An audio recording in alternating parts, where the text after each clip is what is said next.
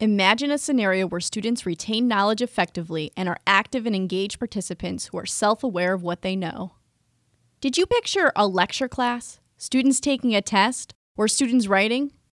If not, stay tuned. This episode explores ways to use peer instruction to transform the learning experience.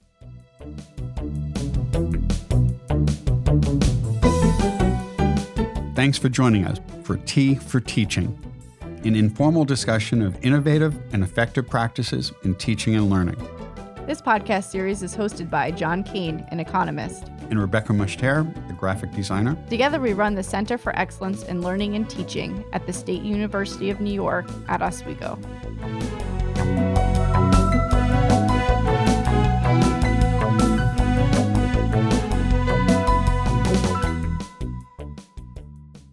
Today's guest is my co-host, John Kane. John is the director of the Center for Excellence in Teaching. Oh, that's not even right.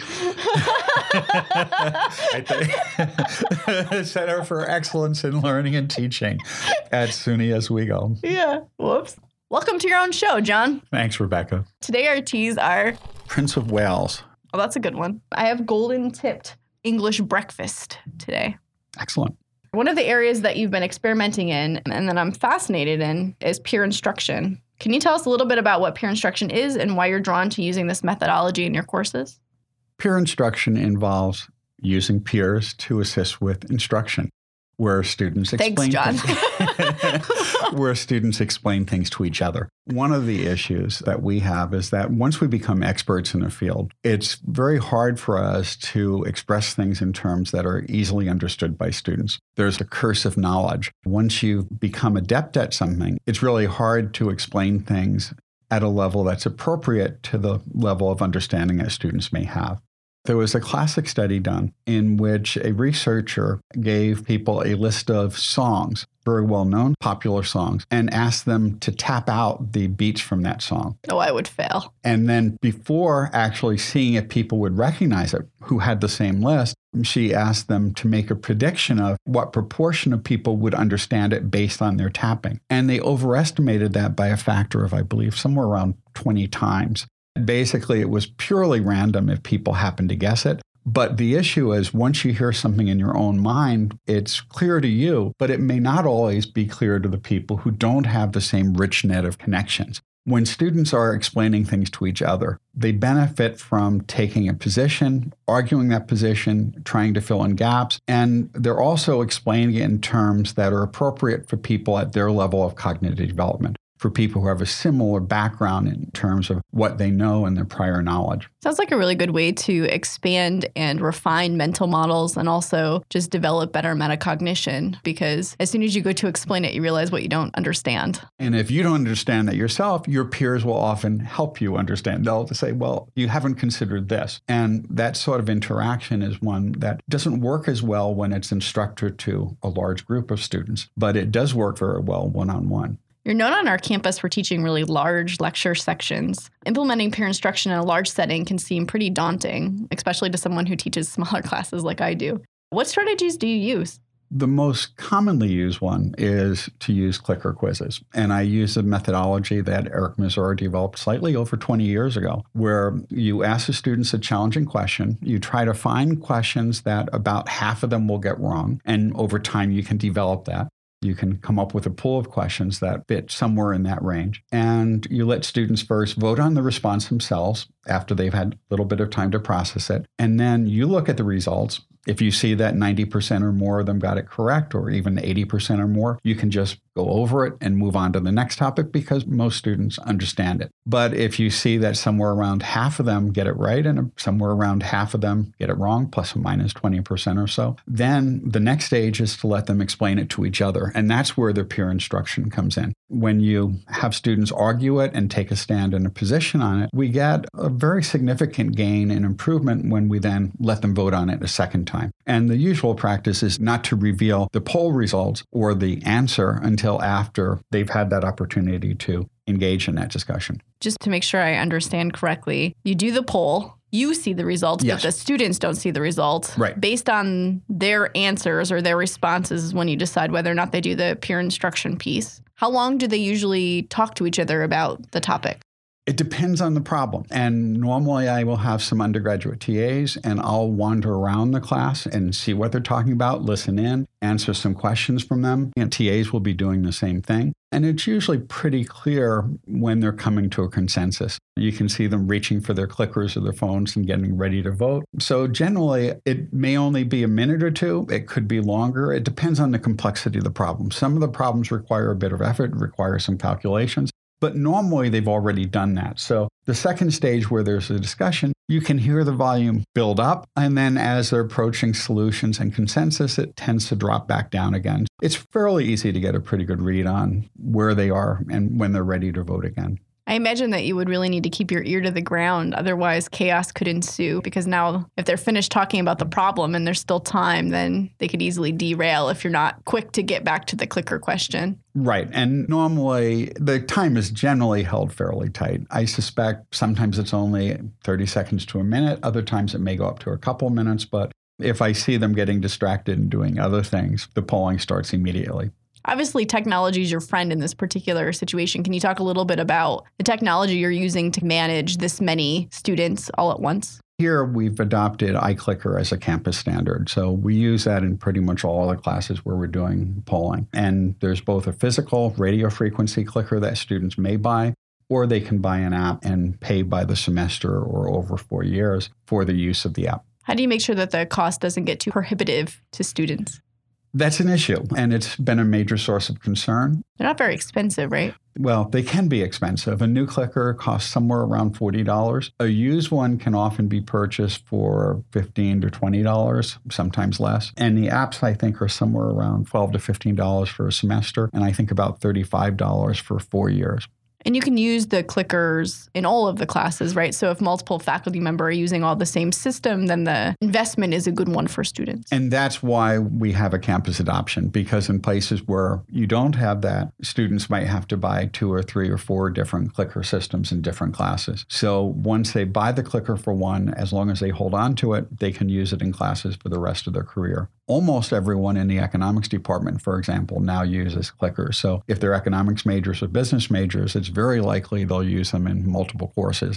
The cost is much more tolerable when it's spread out over multiple classes. The other area where you do some peer instruction in these large classes is in writing, which seems kind of crazy. You have all these students in this big classroom, and somehow you manage to do writing assignments. Yeah, my large class generally is somewhere between 350 and 420 students. At one time, for actually about a decade or so, I was giving weekly online discussion forums, but grading that or evaluating that and providing feedback was taking an awful lot of time, probably 30 to 40 hours a week. So I pretty it's a full-time job in I and of stopped itself. that a few years ago. And a few years back, I replaced that with calibrated peer review assignments. The calibrated peer review system is something that Eric Mazur talked about while he was here. A visit in 2014. And when he mentioned it, a lot of people got excited. The way the system works is that you create an assignment, you store it on a central server at UCLA, and it then is something that other people can adapt and use and modify. It's released under a license, which is similar to a Creative Commons license within the system. And you create the assignment, you create an evaluation rubric for the assignment, and you have to be really careful in designing that to make sure it's one that students will be able to apply, because other ones that do that. And then you create 3 sample assignments yourself, a low quality one, a medium quality one, and a high quality assignment. And you have students submit their own assignments first,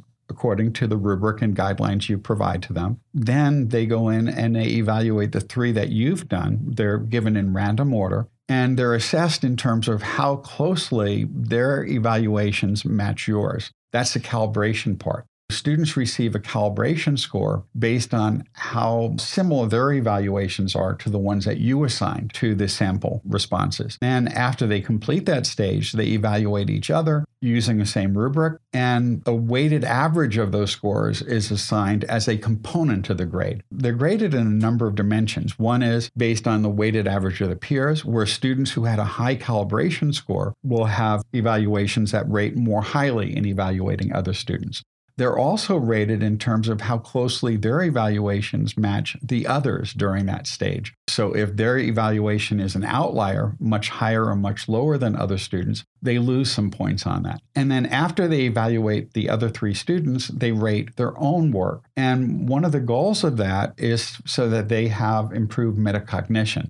That by the time they go back and look at their work again, they've rated 3 works by the instructor and 3 assignments done by their peers, and then they're asked to evaluate their own using the same criteria. What's really interesting about the calibrated peer review process is their grade on this is tied not to whether they give themselves a high or low score on this, but it's how close their self-evaluation comes to the weighted average of their peer evaluations. So they have an incentive to try to look at their work more objectively and not try to game the system, because if they score their work too high or too low, they could end up with no points on the self-evaluation stage. So the closer they get to the weighted average of their peer evaluations, the higher their score will be on that component. I think that's an area that we often see students struggle in, is being able to effectively evaluate their work or other work. So really training them to use a rubric and understand and think about what's important or what's not important about particular kinds of assignments or particular kinds of work could be really valuable to students in a way that we don't really have other systems to do that. The nice thing about this is it scales really easily. There's a lot of upfront work in creating the assignments, creating the rubric, and really good practice is to test them thoroughly before you get them out the first time. What I normally had done is ask some of my peers to look at that, some of my colleagues to look at it. Sometimes I'd have some upper level students look at it and try it just to see how close their evaluations of the assignments I submitted were. And this does give students a little bit more reflective practice where they get to look at their own work a bit more critically perhaps and reflect on it and see how they're doing compared to how other students are doing in the course. And I think that's helpful. I think that the rubric would probably be a challenge to make, but I think what would be more challenging is putting up those different assignments that are scored at different levels at the very beginning as your calibration tool. What strategies have you developed to make those in a way that doesn't take forever? Well, I only do this 3 times in a semester. And once you've done it once, if you design it in a way so that it won't go stale, and I generally have students, for example, find some articles in the news in the last 6 months that relate to a topic that we've talked about, or I ask students to find some examples in their own life to illustrate behavioral economics concepts in one of the assignments, for example, where it's not something that they could easily copy and paste from other people's work, because there is always a concern with academic dishonesty and so forth. You don't want these things showing up on Chegg or any of those other systems where it would be easy to copy and paste good responses. So I've tried to design assignments where once they're done, they can be used for multiple years in one form or another. I modify them each year based on how they work. But perhaps a more serious problem is what happens when students really don't like the evaluations. One of the things I've done when I've used this is to have 3 of these assignments, but I drop the lowest score because sometimes people will get some scores back that they didn't expect, or they may have neglected to look at the rubric I sent them, and they may have omitted a major part of the assignment and ended up losing quite a bit of points all the way through that. But as long as one of the scores is dropped, they have the opportunity to learn from their mistakes and do a little bit better. But there are procedures built in that make it easier to catch any outliers when you have someone who's just rating everyone extremely highly or rating everyone really poorly, inappropriately highly or poorly. There are tools in it which will give you a list of all the cases where there's a high variance across reviewers, or where someone happened to be evaluated by people who had very low calibration scores. So if you end up with 2 out of the 3 peer reviews with low scores, that's something that's flagged by the system.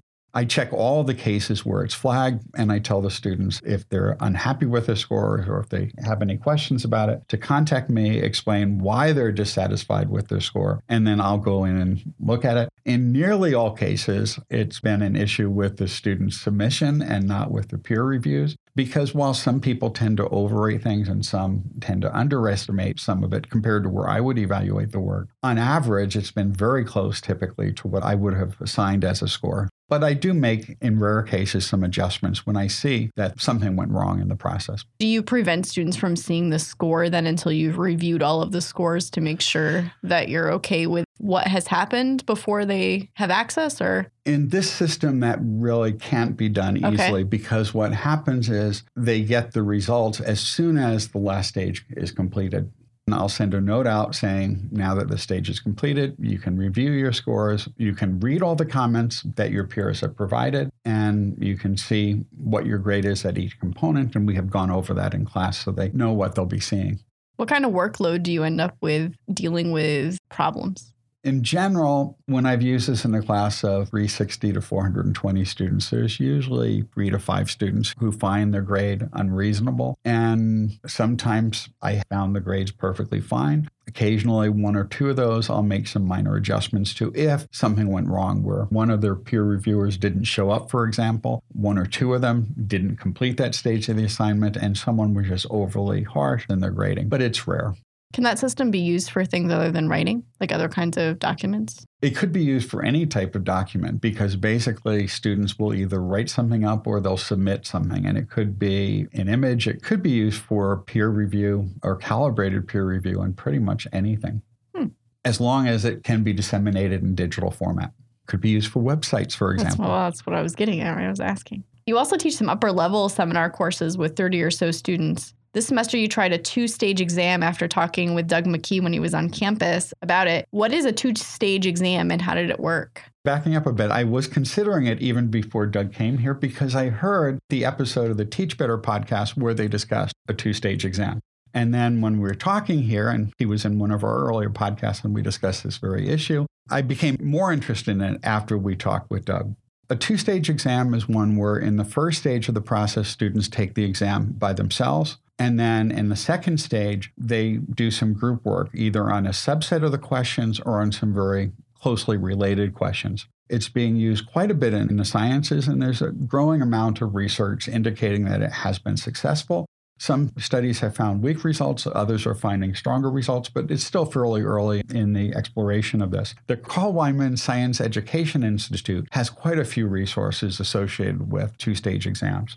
This leverages peer instruction in the second stage. The usual process, or the most common practice, is to take the exam period and have students work on this for the first 2/3 or so of the exam time slot, and then they work in a group in the last third. I did it a little bit differently than this. In my case, I gave the exam on a Wednesday and I graded the exam, but didn't give them back to the students. And then I selected a subset of the questions and I had them work on them in groups on that Friday. And that worked pretty well too. They had a little chance to review in between. They didn't get to keep the exams, but there were only 7 questions on it. They could go back and review things. I didn't tell them which questions would be on the second stage, in large part because I didn't know. I told them that 2 of the questions would definitely be on it, but it would depend on how they did on the other parts. So I was able to look at the exam, find the parts where they had the most trouble, and assign those as ones for the second stage.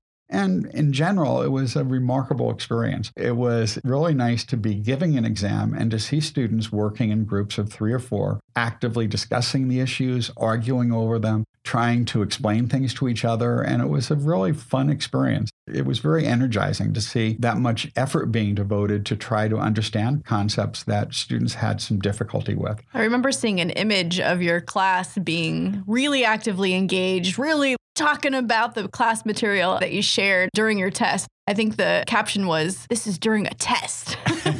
Yes, I took a picture of it from my phone, and I think I sent that to you during the exam because it was just so exciting to see that. And it was also a reminder for myself just how well this was working. I wandered around the room and listened in on the discussions, and they were all very focused and coming up with much better explanations of these things than they would have likely been able to see if it was a whole class discussion, because they were very focused. They were arguing over what was the best approach to deal with some of these problems. I could see people making connections and suddenly understanding how things they had done before fit in and pulling together a lot of concepts that they might not have done as effectively if it had not been for those small group discussions. Were you tempted to join in on those conversations because they were so lively? I was, but I mostly just listened in and let them work it out themselves. And in general, they did quite a bit better. And what I should have mentioned before is that the overall grade for the exam is a weighted average of the first part and the second, with most of the weight being on the individual part. One of the things that really appealed to me is that typically when we give an exam and then grade it and return it, the students who did well generally just put it away and are happy with the results. And they may glance at some of the things they got wrong if they got many things wrong, but they're not going to spend a lot of time actively processing it. The students who did poorly tend to get discouraged. Some of them may give up a bit, but rarely are they likely to go back and try to put in the effort to correct their mistakes and to see where they went wrong. It was really nice to see that processing taking place by both groups. The students who did really well the first time deepened their understanding by explaining it to others, and I suspect that should increase their long-term recall of this. The act of explaining it to others in some studies seems to be really helpful in encouraging transfer, where you can take concepts and apply them to other circumstances. And when you're in a course like econometrics, you have to be able to apply the same concepts in a wide variety of topics and areas. I think it was a very useful experience. I think it's a great method to allow some time and space for a reflective practice, because students tend not to do that on their own unless they're asked to do it. And if you do it as a homework assignment, I suspect that students don't really spend that much time doing it. But This time they spent the whole class period doing the reflection. So that seems really valuable. Because I know a lot of people will do that. They'll have an exam, they'll give it back to students, and they'll tell them they can make up part of the grade if they turn it in with corrections. And many students would do that. But I don't think that would be as effective as having the group discussion on this. Some of them were able to make very clear what they didn't understand, and then they were able to get explanations from others. And sometimes the explanations were right, sometimes they were wrong, but they had to process it much more actively. And that's always helpful, I think. The grade weights is what seems most compelling to me in this situation, because I've offered quizzes in my classes, more low-stakes assignments, where I let students work on it for a while, and I don't tell them that they're going to get to do some peer instruction as part of it. But then they're struggling with what they're doing. And then I say, oh, well, you have 5 minutes to work with your peers to revise anything you want to do before you turn it in. And those generally result in some pretty active conversations as well. But there still are those few students who just copy down the answer and don't engage in the conversation. But I think if there was that weight between before and after, that would really change that dynamic. So I think that that's a really compelling opportunity. I thought it was useful. And another reason why I didn't do it all at one stage in one day is because I'm teaching on a Monday, Wednesday, Friday schedule, and we only have 55 minutes. And I have quite a few students in the class who are not native English speakers, and they always take more time, or they need more time to process and write information in a second language. So I didn't want to constrain the time and make both parts of it much shorter. If you encourage people to practice and retrieve that information in extra time outside of class, there's nothing wrong with that either. Exactly. And I'd rather the students learn the material rather than just panic about a test. What do you recommend to our listeners to read to learn more about this evidence-based practice? In terms of peer instruction, Derek Brough has a really good book on using clickers. Eric Mazur's original book on this, which is now slightly over 20 years old, is still very good, where he describes the process of developing this peer instruction technique. Eric Mazur also gave a talk here a few years ago, and we have a recording of his presentation on this. There's a really great example in there where he used peer instruction. And what was most compelling about it, and Rebecca's heard this before. I was there. And Rebecca was there, was he used this example where he gave a really short presentation on what happens to the hole in a plate of metal if you heat it up. And people were asked to vote on that. And then they had a chance to discuss it. And he never told us the answer. And then he noted how energized people were. And he said, oh, you were so actively discussing these things. When he tried to go on after making a point about how they suddenly were interested in something they normally wouldn't have been interested in, he started to go on to the next topic. People were really upset because they wanted the answer. And he finally gave the answer. But he did that deliberately to show that this sort of thing where the students don't know the answer, but they've committed to a position and they want to know if they're right, builds this sort of interest in learning that might not intrinsically be there otherwise. And that's exactly what I saw, by the way, in my exam. They were so actively discussing things that normally they'd be bored out of their minds with. So that environment can be very supportive of learning. Yeah, it really gets people curious. I remember being in that room dying to know what version was right because people had such compelling arguments. Exactly. And that's why it's really good to pick questions with any of these things where it's not going to be clearly obvious, where they have to process it and they have to make connections. And you could build a case correctly or wrongly for different answers. And people want to know what the answers are. I mean, it was key that he finally gave the answer, right? So there was some corrective feedback there so that people didn't continue to mislearn the information. And that was nearly 4 years ago, and we remember that very vividly. If that was just a point in a class that was given, say, 4 years ago, we probably wouldn't be talking about that now. I can't believe it was that long ago. I think it was. It was a while ago. Yeah. So I'm dying to know, what are you going to do next?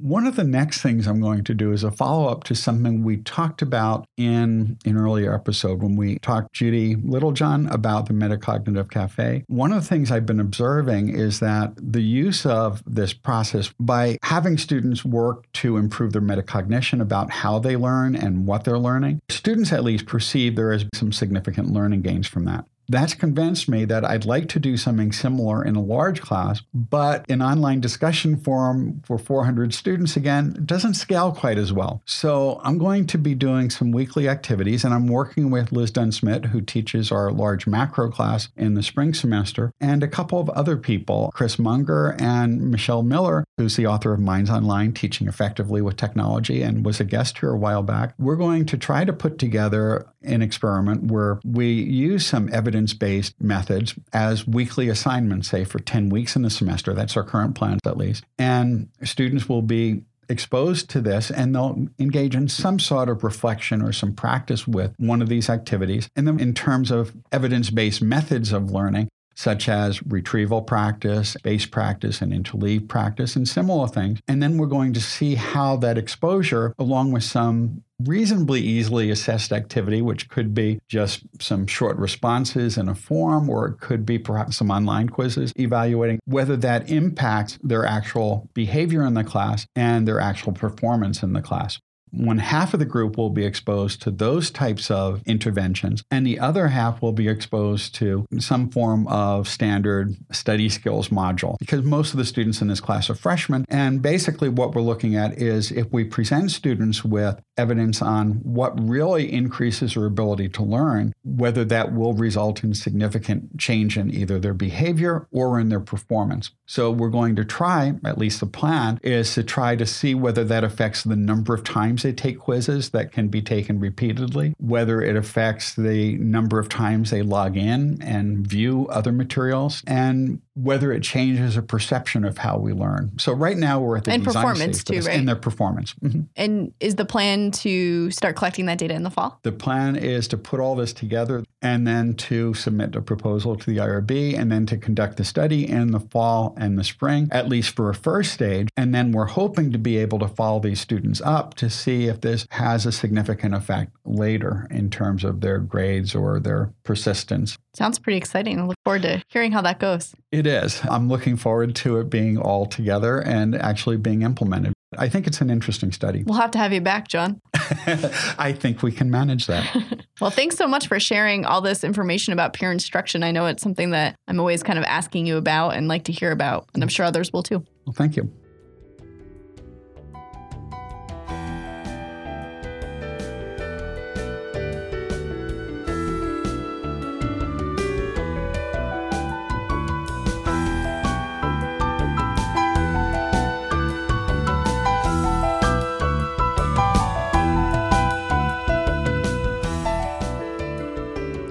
If you've enjoyed this podcast, please subscribe and leave a review on iTunes or your favorite podcast service. To continue the conversation, join us on our T for Teaching Facebook page. You can find show notes, transcripts, and other materials on tforteaching.com. Theme music by Michael Gary Brewer. Editing assistance from Nikki Radford.